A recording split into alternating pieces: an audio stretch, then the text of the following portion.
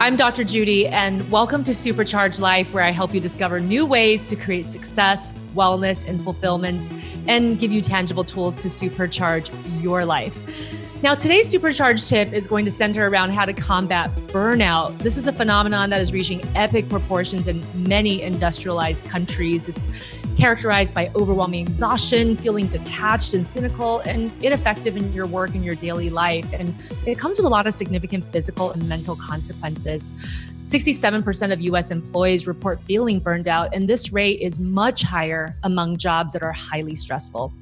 And my guest today is the perfect person to talk about this because he has one of the most stressful and impactful jobs and has worked hard to maintain his mental and physical wellness despite it all. My guest is truly remarkable. He is part of the Los Angeles County District Attorney's Office for over 14 years, and he's prosecuted numerous complex and difficult jury trials, many of which involve horrific physical abuse and child sexual abuse. As a senior trial attorney in the complex child abuse section, he was the lead prosecutor on People versus Isaraogiri. You may have learned about his brilliant and compassionate work from the Netflix documentary, The Trials of Gabriel Fernandez. He's a father, husband, advocate, Army veteran, and child abuse survivor himself. Please welcome Jonathan Hatami. Thank you so much for being here. Thank you so much. You have a very difficult and often painful job. Tell our listeners what you do and what your job entails. So I'm a senior trial attorney for the Complex Child Abuse Unit. And what I do is I handle complex child abuse cases. All the cases I handle are child murders. Most of them involve some type of torture also.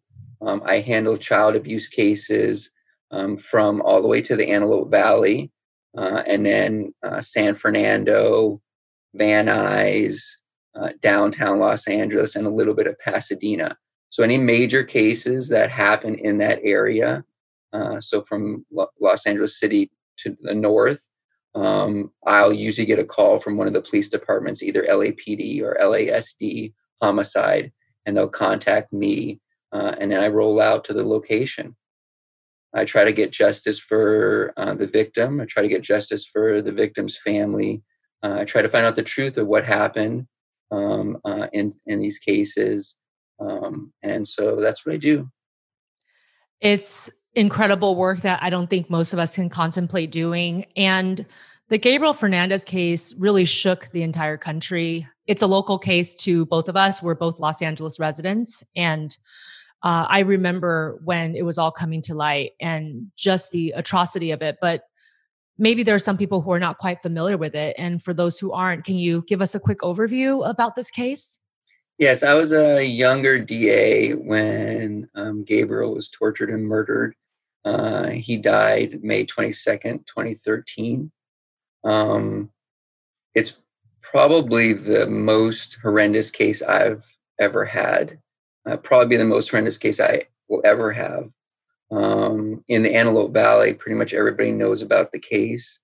Gabriel was taken from his grandparents by his mom and her boyfriend.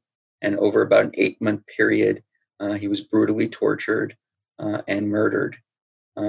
Throughout that time, there was also some contact with the Department of Children and Family Services and some contact with the local sheriff's department.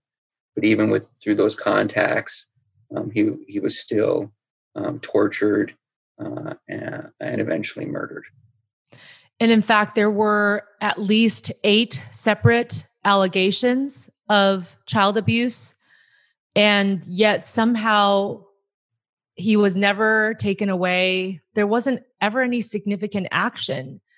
And I think that's what perplexes people, that it wasn't like the system didn't have contact with him in some way. There were police who visited that home. There were social workers who were involved.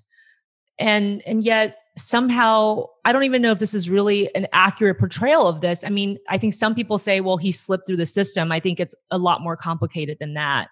But I think it's just the pure atrocity of the type of torture. And if anybody has read the news about this case or seen the documentary, the depravity of what was done, I think, is what so many people just can't erase from their minds. And you, of course, have this very intimate contact with it. How long did the trial for Isaro Agiri go on for? The trial itself was about 4 months. It started in September.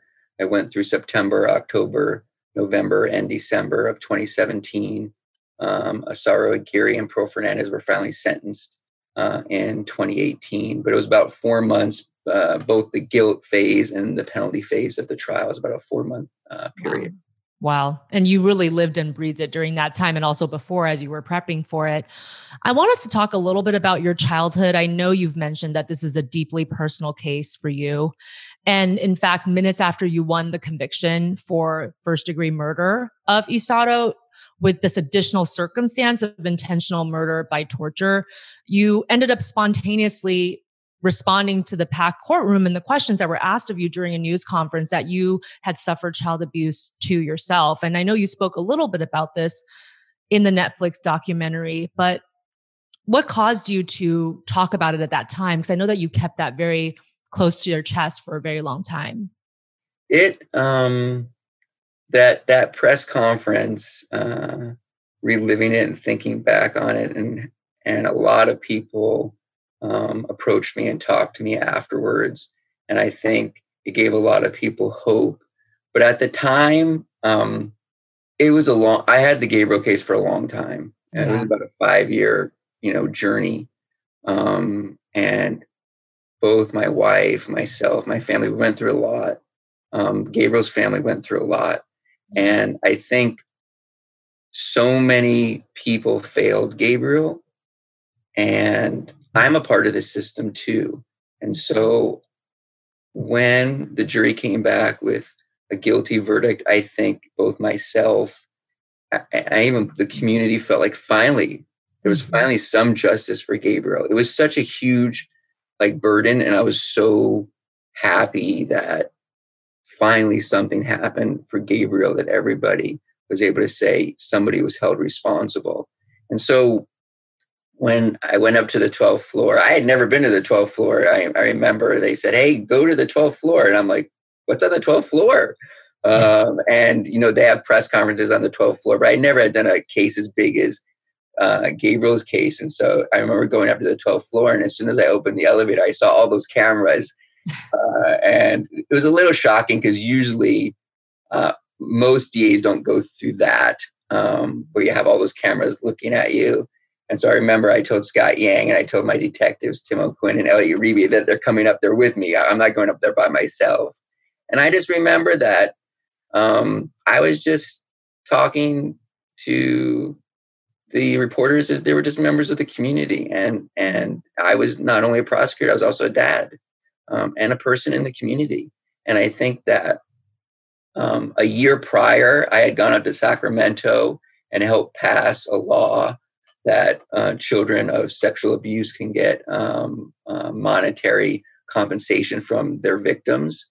And I had talked a little bit about my childhood. And so one of the reporters knew about that.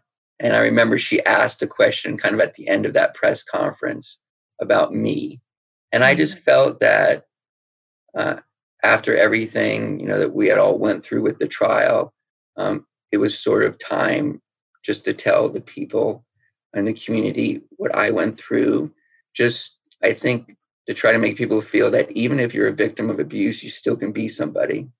And so it's still emotional for me, but sorry. But yeah, I just, it was just like a release. And I felt that it was time to tell people about me.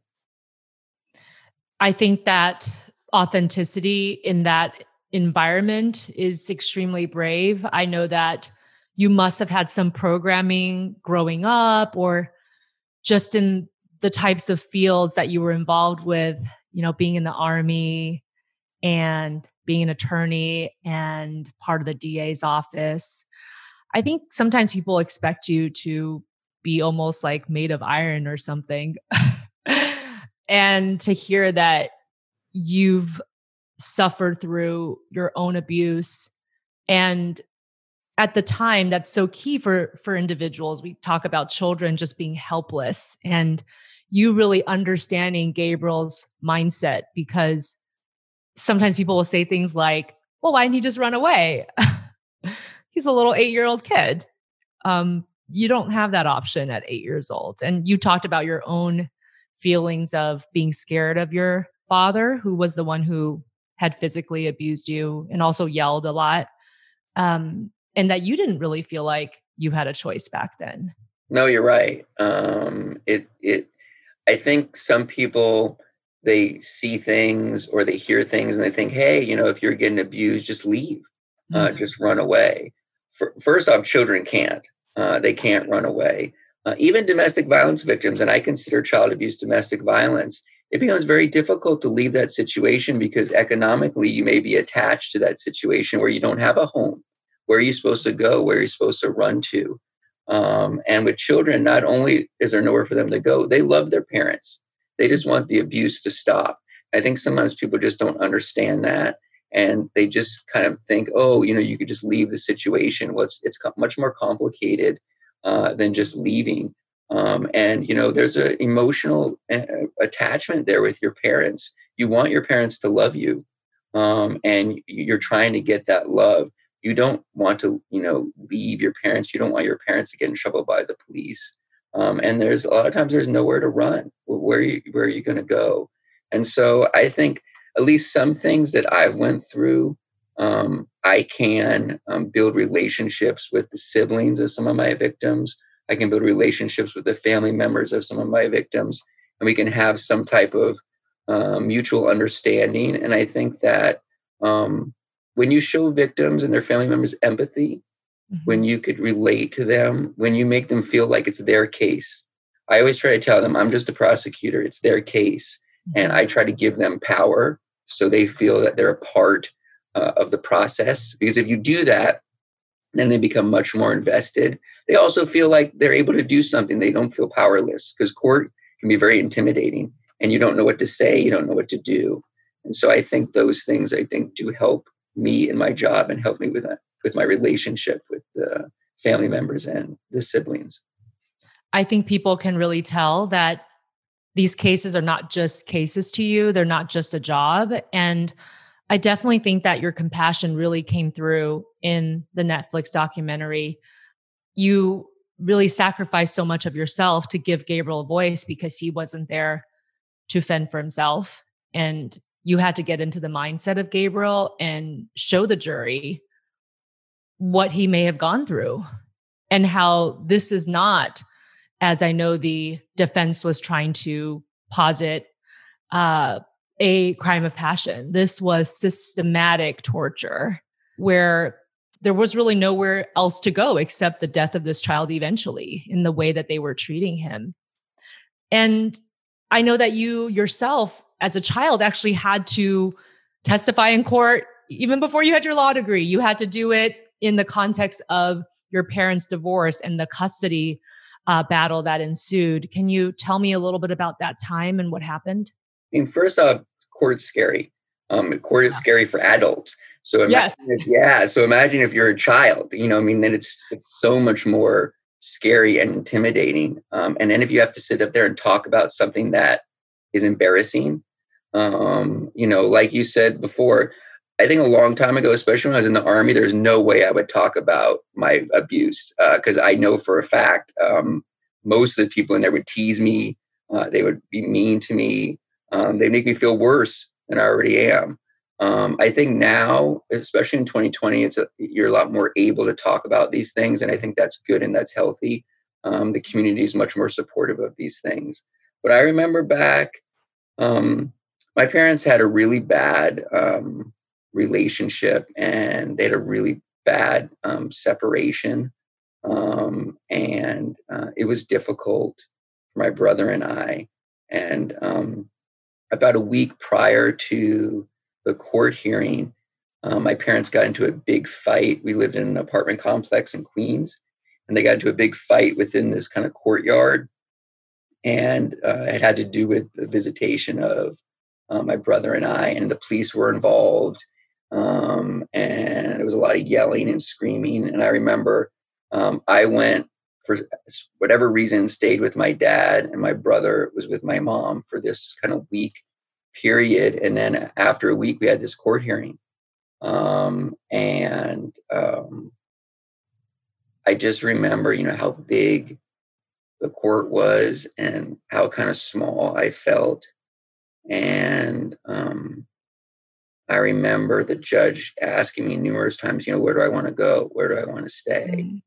And as a child, how are you supposed to say, oh, I want to stay with my mom or want to stay, like my dad? How you there's no way you can make that decision. You just, how do you do that? And then just being scared to not even say anything, which I was. And so a lot of times when I have child victims and child witnesses and they can't talk, where I see judges and defense attorneys and people getting mad, you can't get mad for that because it's very scary.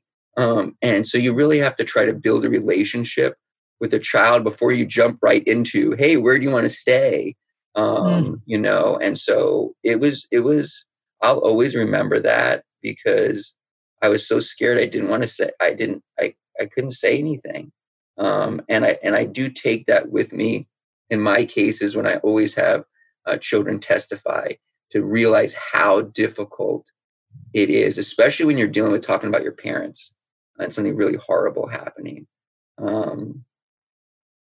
Yeah. It was a tough time. It was really difficult. And even recollecting it now, I can tell that the memory is still so vivid for you, but it does give you that extra understanding of what children have to go through. And in fact, in Isaro's case, Gabriel's brother and sister had to testify. And I know that this part was not captured by the cameras, as it should not have. They were minors, but we had pieces of the transcript in terms of what they said, and also their earlier discussions with the investigators. And it's heartbreaking thinking about putting children in that position because, as you mentioned, it's very conflictual. You can have parents who were terrible, and yeah, maybe they were doing their best, maybe they weren't, but whatever the case may be, if you've suffered abuse at the hand of your parents, it doesn't mean that you stop loving them. And you don't want your mom or dad to go to jail forever, or God forbid, the death penalty, which was on the table. So I think that's a very, very difficult thing to contend with as a child, and to have that sort of responsibility placed on your shoulders. And you don't have the tools. Your brain is not supposed to be comprehending things like that as a child. And yet you are put in this position, and you're needed by the system to decide what happens. So I know that you spoken about this before, but it was contentious, this divorce that your parents had. And then your mom actually even kidnapped you at one point.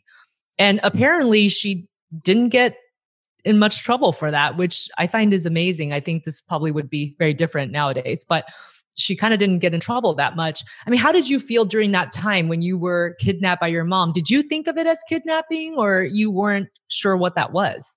So those are really interesting points. I think the first is, I think back when I was a child, we really didn't have the Amber Alert that, where parents were taking their children. And I think back then parents could take children and it wasn't really considered like it is now. I don't think people really understood the harm that was happening to children.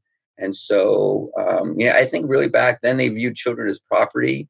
Finally, we're trying to see children as actually people. And so that's a good question. I'm not sure. I know after the longer it went on that I was angry that I didn't have a dad. You'd have, Father's Day, you'd have things like that. And as children, you want to be like everybody else. And you see them having dads and you don't get to have a dad. I think that was, I remember that a lot. I think the older I got, I realized it was kidnapping. I think I came to the realization that I was a victim when I was in the Army. When I finally, I felt so bad about myself for a long period of time. And it wasn't until I got into the Army that I started feeling a little good about myself, that I could be somebody, that I started kind of reflecting and thinking about my past and why I was angry, why things were happening. And then I started realizing that I was a victim, and realizing what my mom did. And so I think when you're a child, you don't really understand that. But I finally at some point understood that. I did want to go back to one thing just to let you know. The toughest part of the trial was having Ezekiel and Virginia testify. What cameras didn't capture was I felt really guilty about that. I would on breaks and at lunch, I was outside, crying. I had used the victim advocates to help me. I was like, it bothered me a lot because you see the pain that they're going through, having to relive what happened, and you feel guilty because you don't want them to be hurt anymore. But they were so brave in doing that. And I still talk to Ezekiel and Virginia, and I care about them. And they were really brave in getting up in front of everybody and talking about what they talked about. But that was probably the most difficult part of the trial, was just to have them up there and testify. And that's really why at the end we ended up giving Pearl Fernandez life without the possibility of parole, is both Ezekiel and Virginia just couldn't do another trial emotionally. And they both approached me and said they didn't want to be responsible for their mom getting the death penalty. And they wouldn't be responsible for that. But to listen to children say that to you, I think that me personally, and just the type of person I am, I would never want a child to have that, guilt on them. It's just brutal. And so people don't know there's so many different aspects to the case, not just the trial. And I know some people, are mad that Pearl didn't get the death penalty, but people just don't understand that. There's a lot of aspects that go on to these cases, especially death penalty cases. And people have to look at those and think about that. And it was difficult. I do think it was a just decision because she'll never get out. And the children, they have to live. They have to keep going. We have a responsibility to help them.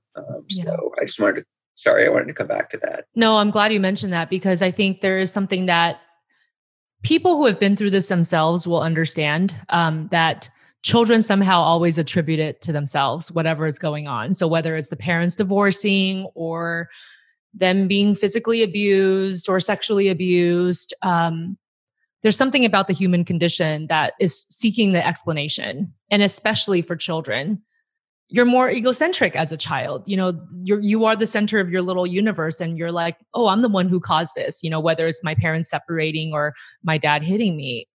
And I think you did something really, really wonderful by sparing them of having that responsibility. It doesn't matter how many times you tell them you're not responsible. They're the ones who did this, but they'll always feel that way. And then they'll carry that with them forever. When you were a child and you were going through all of this with your parents, did you find yourself blaming yourself for what's happening, or wondering if it was you that was causing them to act this way? I totally blame myself. And I think that, I think it affects, child abuse affects your self-esteem. It affects how you grow physically and mentally. It affects your schoolwork. It affects your relationship with others. It affects, what happens in your childhood lasts a lifetime. And I think it just does. And so for a long time, I blamed myself. For a long time, I just didn't feel like I was worth anything. And so it's really devastating. It could really have, and it's hard. A lot of people can't recover from it. And you can't blame them for that. It takes a lot and different little things that happen in your life to be able to try to recover from something like that. But I did blame myself. This is Jess Betancourt, the host of DNA ID, the only true crime podcast that exclusively covers cases solved using forensic genealogy. DNA ID goes behind the headlines to answer your questions about this remarkable new crime-solving tool, how it works, how cases are selected, why the cases were unsolved for so long, and how the justice system is addressing it. I include input from law enforcement to give you the inside scoop that we all crave, with a straightforward, no-nonsense delivery. You can find DNA ID on any podcast platform. Episodes come out weekly on Mondays. I routinely work with victims of child abuse, and they're in their 50s, 60s, and 70s now, and their self-esteem still hasn't recovered. And their life was punctuated by these efforts to climb out of the position of a victim and falling back in and feeling like they have no control over what happens in their lives. And then, of course, the very sad thing is that they then pass it on to the next generation, oftentimes. And I know you've spoken about your own fears when you were younger, that I want to get married, I want to have kids, but you had your own fears about making those commitments and being a father. Why? One, I was scared to get married. My experience was my parents, and that situation wasn't good. So you see that and you're like, I don't want to get involved in something like that. Second, you have trust issues. To be able to get married to somebody, I think you have to trust that they're not going to hurt you. And I think that's a big step. And it's hard to do that, or even the ability of letting somebody in where they can hurt you. That's also a big step. And so I think that I realized a lot of those things, and I was like, yeah, no way. I'm not going to put myself out there. It's safer just to have, short-term relationships, and at least for me. But at some point, I wanted to be a dad. I think I always wanted to be a dad. And I think the older I got, the more secure I felt in myself. I think I was more ready to do that. And then, meeting the right person, you just get lucky. I think I got lucky to meet the right person who is loving, who loves me for me, who I saw as someone who would be a good mom, who would be a good best friend and a good partner. But it took a long time. I was older. So, it took me a long time to allow somebody in and allow them to know everything about me. And even, now, it's hard being a dad because, I know inside of me, I have, that yelling that my dad had. And I remember just his yelling, I'd start crying. It was so scary. And children remember many times the negative things. They don't remember a lot of the positive things. People need to understand that. You remember the beatings, you remember the yelling, you remember the screaming. You don't necessarily remember some of the positive things. And so you have to be very careful as a parent not to do things like that, to really, like, why would you want your child to be scared of you? But I have a good partner, somebody who understands me and understands my shortcomings. And I think we can help each other with that. And it's all about having a good partner, as you mentioned, who you can at least learn to trust and know that maybe one day you'll tell them something and they might be shocked or frightened, but they'll still love you, that you went through something like this, but they understand that you're working on it and you're doing your best. And I know you've mentioned your wife, Roxanne, who is a LAPD detective. She's got a really tough job too, but that she came from a more stable family environment. And in some ways, it's helpful to have that, somebody who has that model, a different model growing up, and being able to point out, hey, you know what, you raised your voice or you called me a name, and that doesn't feel good, and being able to have that conversation. And you have done such a good job of being a present dad and basically redoing your own childhood in the process. I think it is something really remarkable to be able to provide a completely different template for being a father than the one that you were exposed to. It's hard when you don't have a model. So where do you find your models for being a good dad? What you said is 100% accurate. It's really something that you have to kind of realize. I mean, for me, the fact that Roxanne came from a really stable family, a mom and a dad who are loving, who accepted me, who love me. I see a lot of how to be a good dad from Roxanne's dad, who's just a really, really good person and very loving and open. So I think that's a really good role model. I have really good friends who are really good dads, and you can watch them and you could see, how to be a good dad.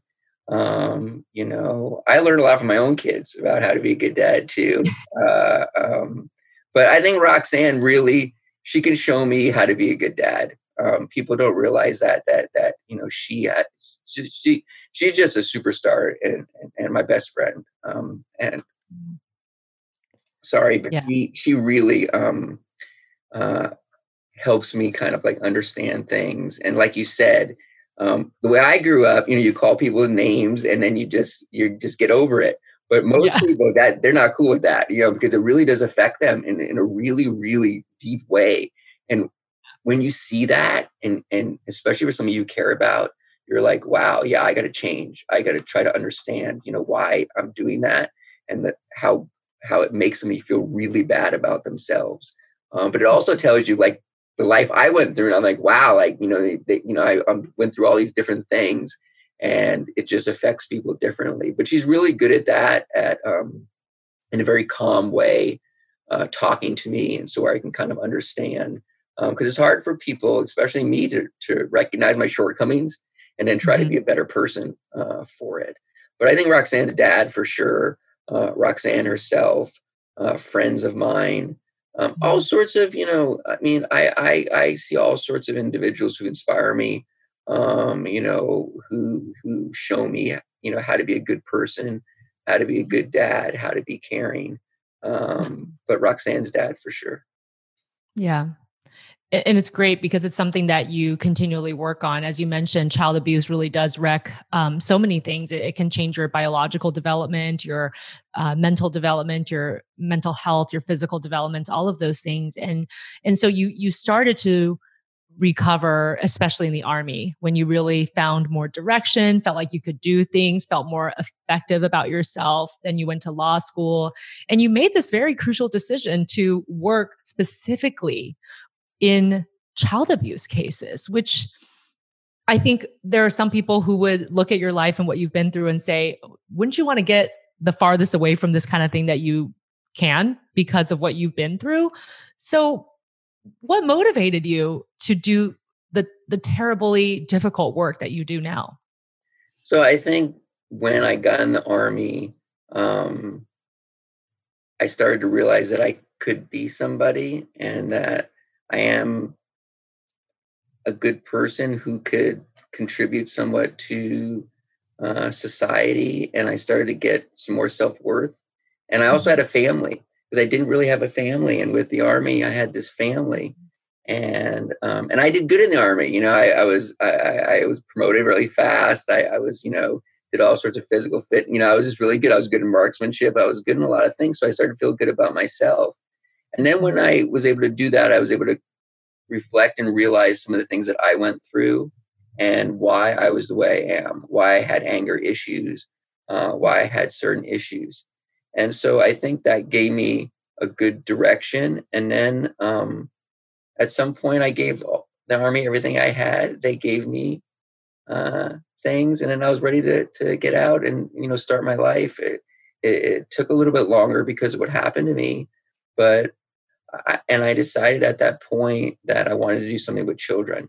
I just felt that because of the issues I went through and the knowledge I had, that I could contribute back to children and hopefully try to help some children not have to go through some of the things I went through, or to at least give them some sort of empathy. Also to show them just because you went through abuse doesn't mean you can't be somebody, doesn't mean you can't overcome that and be successful. And I think, when I was in the Army, I kind of decided that, and I started going through the process. And, even when I was in college, I knew I wanted to do something with children. I just didn't know what I could do. And I could tell you this, I've gotten probably 500 or 600 emails since the documentary. And so many people ask me, how do I become a prosecutor? Like, I want to help children. And so I always tell them, hey, I didn't know about that either. It's like, didn't really kind of understand what I could do to help children. And it was just by chance that in 2006, I saw that the DA's office was hiring.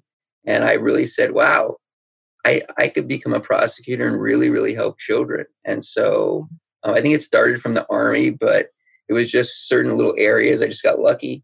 And I think from the Army, it helped me kind of have that direction to help children. I know it's tough. It's difficult because emotionally, it's a hard subject. And a lot of people, there's a lot of DAs who don't want to do these cases. A lot of DAs don't want to, they just don't. And especially become a parent, it's even more difficult.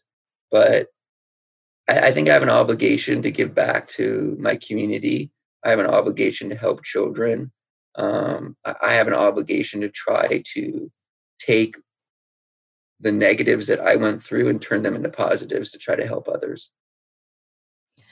I think the fact that you took on such a sacrificial type of work, because even when somebody doesn't go through abuse, it's a very, very hard thing to look at child abuse cases and to know them so intimately as you must when you are a DA.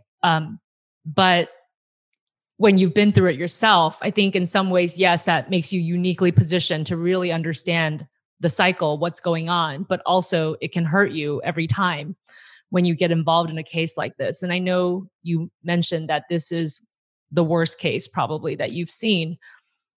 And yet you understand why some of Gabriel's last words and last pieces of work from school were all about how much he loved his mom. Do you also resonate with that? Even despite your parents' shortcomings, do you still want their love and approval today as an adult? 100%. I know exactly what Gabriel was asking for.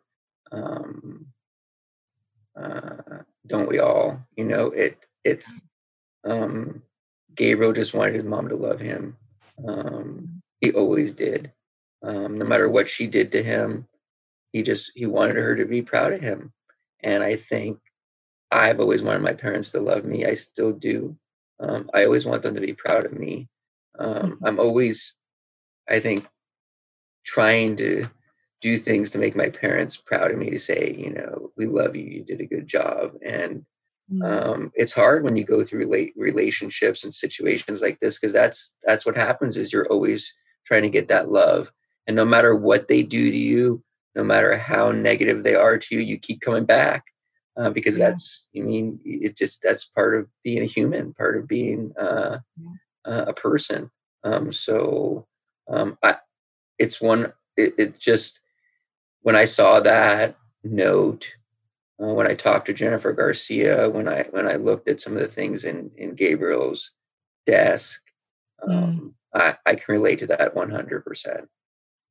Yeah, it broke my heart when I was looking at that coupon that he made for his mom. And one of them said, this coupon is good for, and he filled it in, a time for you and me.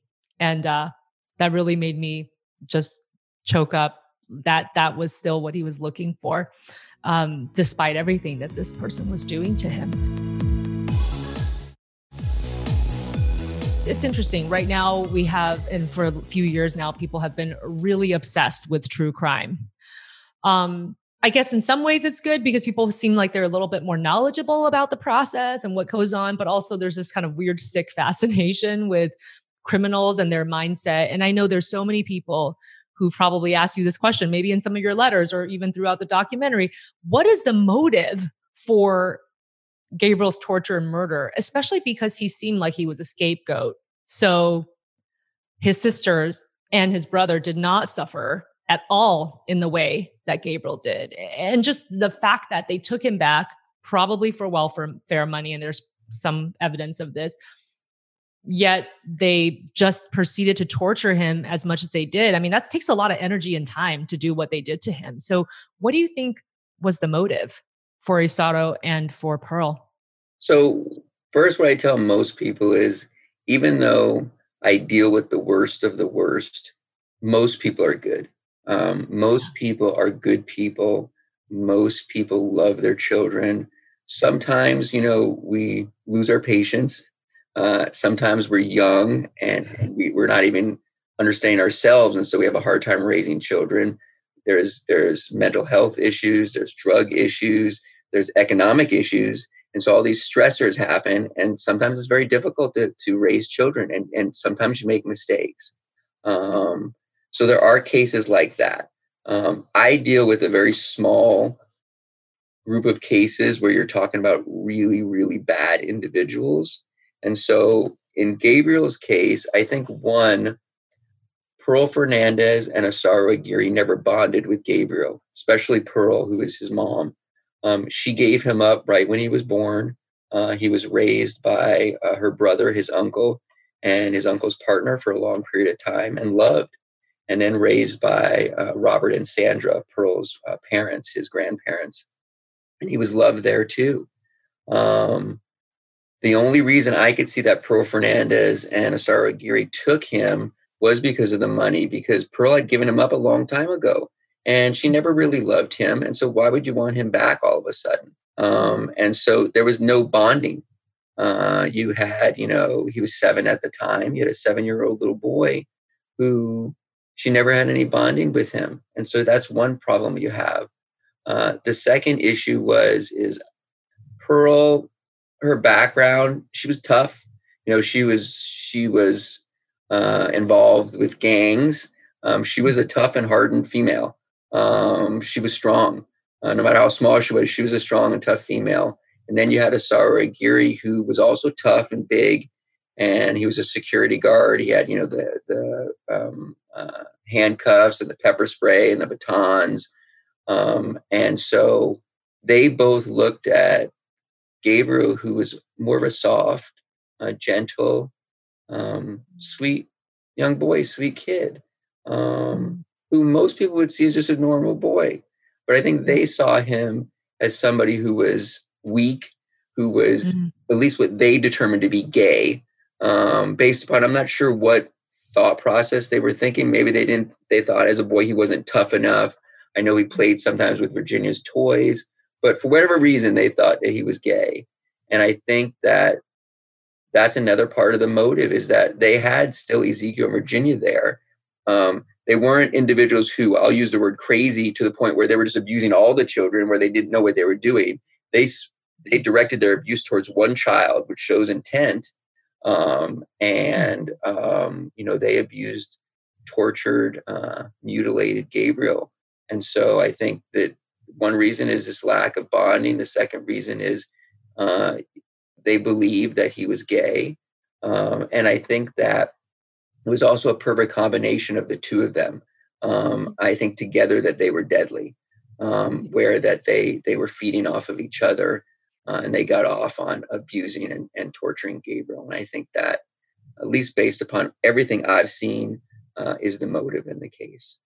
It's a sickening phenomenon, but you do see individuals who seem to get a high off of torturing and hurting people. And as you mentioned, that one-upmanship of being in this partnership together, we have definitely seen cases like this where two people together become serial murderers together, in other cases. And it's like the more you do, the more you need to get that same high again and to feel powerful and to feel that dopamine kick or whatever it was that they were seeking.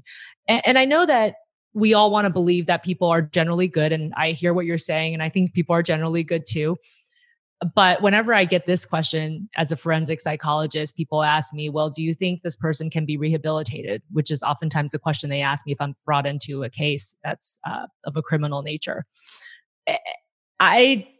As I'm looking at this documentary and just reading what I'm reading, I don't have confidence that these two individuals could have ever been rehabilitated, despite the fact that maybe Pearl did come from her own abuse and she had a rough life and et cetera, et cetera. But not everybody who's had a rough life does what she does.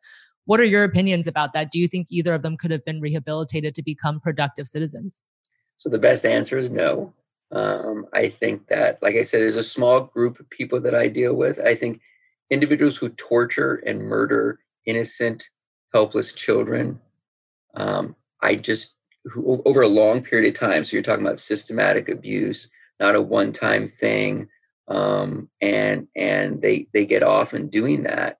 I don't think those individuals can be rehabilitated, and I don't think those individuals should live in our society.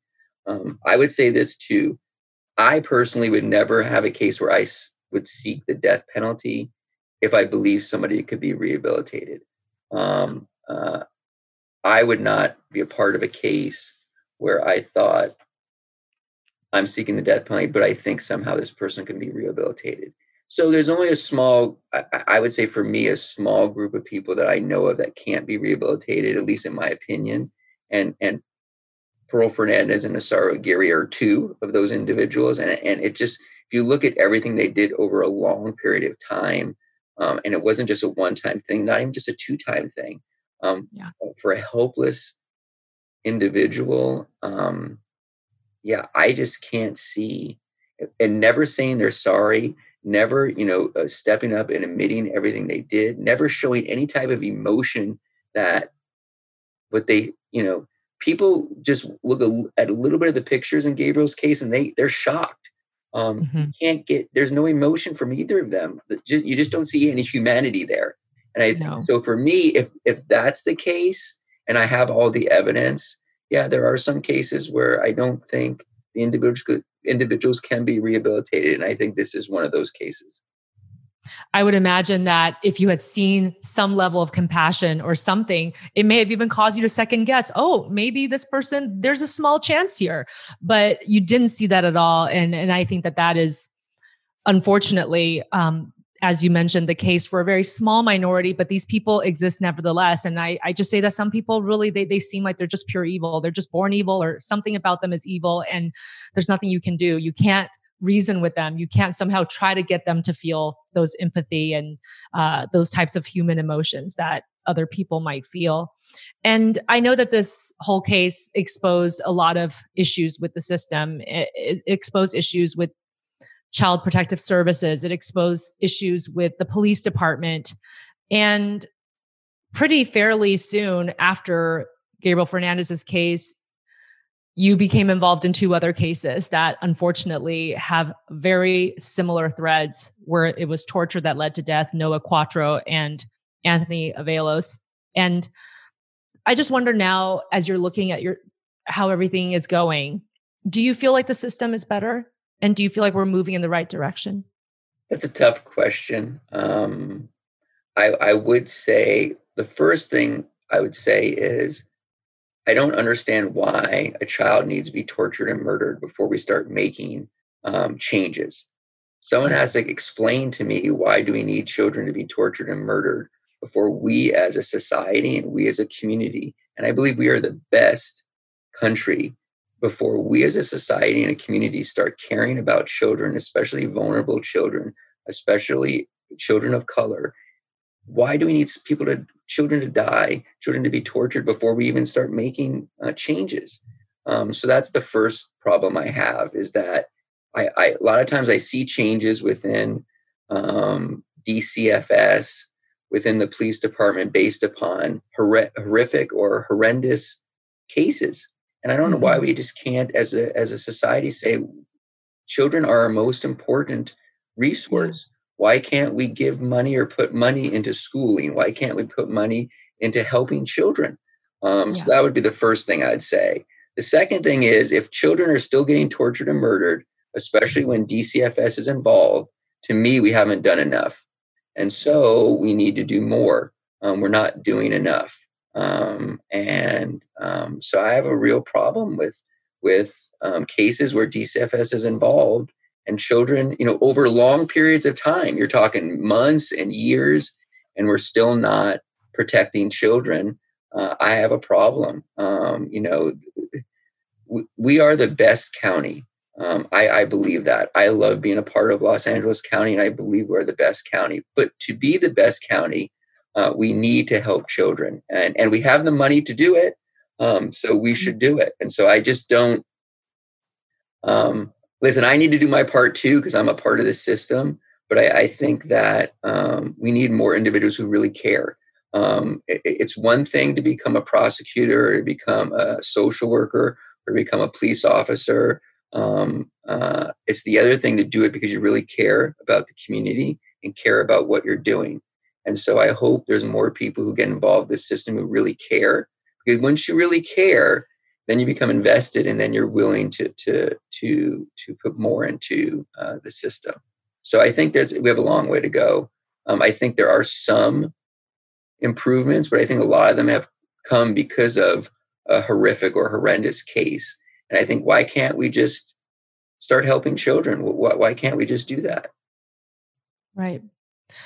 I think it's hard for people if they've watched this documentary, if they've read the stories, not just about Gabriel, but about Noah and Anthony also. They don't know where to turn because the system that is supposed to protect children isn't doing so as well as they should be. And of course, there's a lot of different reasons. I know that the system is overwhelmed, all of those things. But I also agree with you that people need to understand that children's lives are at stake doing this type of work. And if you are not the right person for this, have the self-reflection to leave that position. Don't just stay in the position and go through your day not necessarily focused on what you're doing. And I think there's just so many other things that we can still do. And I know that we're not there yet, but I know that this has caused a deeper examination. And like you said, it shouldn't have been so reactive. Why wasn't it proactive? Why didn't some of these things that I know they're trying to put into place now, why wasn't this done before? So I do think that people have really strong feelings about that. And yet I don't have answers either. I don't know how we're going to fix all of this in the next few months. This is not going to happen. And so I think it's a process. I think obviously we do have an imperfect system, but also individuals, everybody needs to step up and really take ownership of the work that they're doing. And not everybody's cut out for this stuff. And not everybody's cut out for your work either, even though you have inspired a lot of people to do this. And that's why I want to move on to the supercharged tip of the day, which is all about combating burnout, because it's hard. And you went through this for years with Gabriel's case. And now here you are with 2 other cases and other cases that are on your docket. And I know you mentioned that emotions were high. It was tough. It caused you to have little spats with your wife when probably you didn't have to do that. You had to also do your duties as a father. And it's just a lot of things to have to manage. So what are some of the things that help you to get through the day and to not get to that point of burnout where you detach from what you're doing or your life and you start to feel ineffective in what you're doing? So one, I work out. And I think it's real important to do that because I do think it makes you feel good inside. I think it makes your body, it changes how you feel. So I know in the trial and even after in the trial, I would run and I'd be out there crying while I'm running because you got to really, you have your music on, you can kind of like just be on your own and just, think about things that have happened and just a good release. So I think working out is really good. I do yoga. I think yoga is good, one, because it gives you a lot of flexibility and you do get a good workout, but 2, you kind of get a little time to self-reflect a little bit. And I think that's important too. But working out is really, really important. I think as a prosecutor for most jobs where you have a lot of stress, I think getting out there and doing some type of exercise is really, really important. I think you got to be careful. You got to eat well. I think a lot of times people, during these stressful things don't eat well. I think that's really, really important. I try to avoid alcohol and things of that nature. Not to say alcohol is bad, but I think when it comes to stress, it's much better to do things as far as working out and more healthier things. I think also communication is really, really important. I think during the Gabriel case, some of the mistakes I made was I held a lot of stuff in. And so, if something bothered me, all of a sudden I'd lash out, and my wife's there. And so I'd lash out. Instead, now I usually come home and we do talk about things and I'm able to kind of get things off my chest a little bit. And I think that's really, really important. And sometimes it's tough to communicate, but I think it's really good to do that. That's very, very important. Also spending time with your family. Do take the time to spend with your children. because they don't know what you've been through and they're just looking forward to seeing you. And so at least take some time to spend with them, to listen to what they have to say, to try to detach from what you're doing, and spend time with them. I think that's also a really, really good thing too. And I think if you do those things, and it takes a while to learn, because when I was a young prosecutor, I didn't really understand these things. And so the longer I've been going through this process, the better I have gotten as far as understanding myself and just understanding ways to be healthy. And I think then it makes me a better prosecutor, a better dad, a better person. It makes me feel better about myself. Yeah. Your tips are fantastic. And just to recap, you got to start with self-care. And I know that people who are busy, who are workaholics, who really are into their jobs, it's easy to let that go because you don't have time, or maybe you believe you don't deserve it. That also can be tied to low self-esteem. I don't deserve to be taken care of, but I'll take care of everybody else. But I love the airplane analogy of you put your mask on before you help somebody else. You have to, otherwise you'll die. So you do have to take care of yourself. Burnout is something that is significant. It can cause early death, chronic illnesses. It can cause depression, anxiety, and people even sometimes start to have suicidal ideation. It can be a very, very severe thing if you don't deal with it. And exercise is huge, especially in a sedentary job. You're mostly in courtrooms studying files. It's nice to be able to really work out the stress and be able to do something good for your body, eating well, treating it right, but also having these healing relationships that create safety for you. You're in a job that is constantly fight or flight, and you're dealing with really tough material. And so you need to have that break where you go home and you shut things off, and it's not about work, and it's just about those healing relationships and that connection to these other aspects of your life. And as you mentioned, communicating, talking about your experience. A lot of people do hold their emotions in. And like you said, it is a little bit better now, although I still find that there's a lot of stigma about therapy, about getting self-care, about all kinds of stuff, talking about your experiences. We're still not really there yet. We don't really treat mental wellness the same way that we treat physical wellness.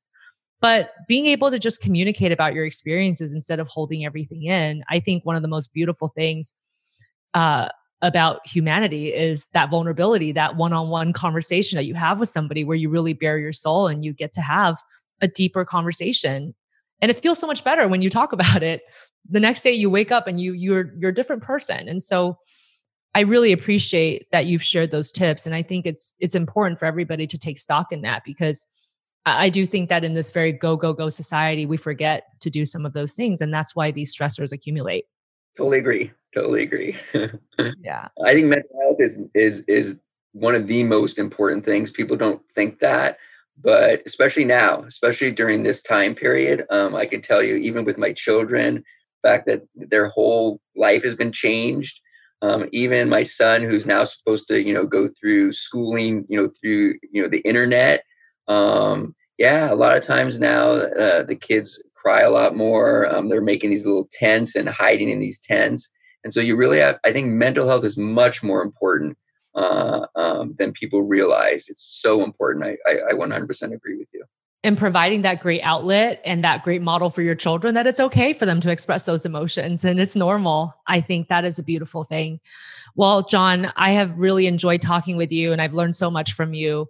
And just keep up the phenomenal work that you're doing. You're really bringing justice to people who can't speak for themselves. And your work is truly inspiring. So I really, really thank you for your dedication to your job. Oh, thank you so much. And I thank you for your dedication too. And I really appreciate your podcast and what you do for the community.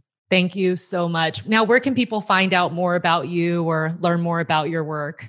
That's a good question. You can always come to court. I do volunteer my time a lot in Santa Clarita, where I live. So you can see me out there. My kids play sports, so I'm usually out doing that too. I go to a lot of events regarding crime survivors or survivors of child abuse. So I do that a lot also. I'm usually running around downtown Los Angeles. Yep. If you see me at Echo Park or any of the parks down here, running around, that will be me. Court's probably the best place to find me. because usually if I'm not there, I'm usually with my family. But I'm always available. I try to reach out to individuals if they need anything. I try to help a lot of the students at schools, especially when they have projects and whatnot. But probably court's probably the best place to find me if somebody wanted to find me. Perfect. And people can just walk right in, all of these cases, you can walk in. They do take audience members. Thank you again so much, Dawn, for being with us. And thank you for listening to this episode of Supercharge Life. If you like the show and want to learn more, follow me at Dr. Judy Ho on social. And remember to subscribe, download, and tell your friends. I'm Dr. Judy. And remember, anytime is a great time to supercharge your life.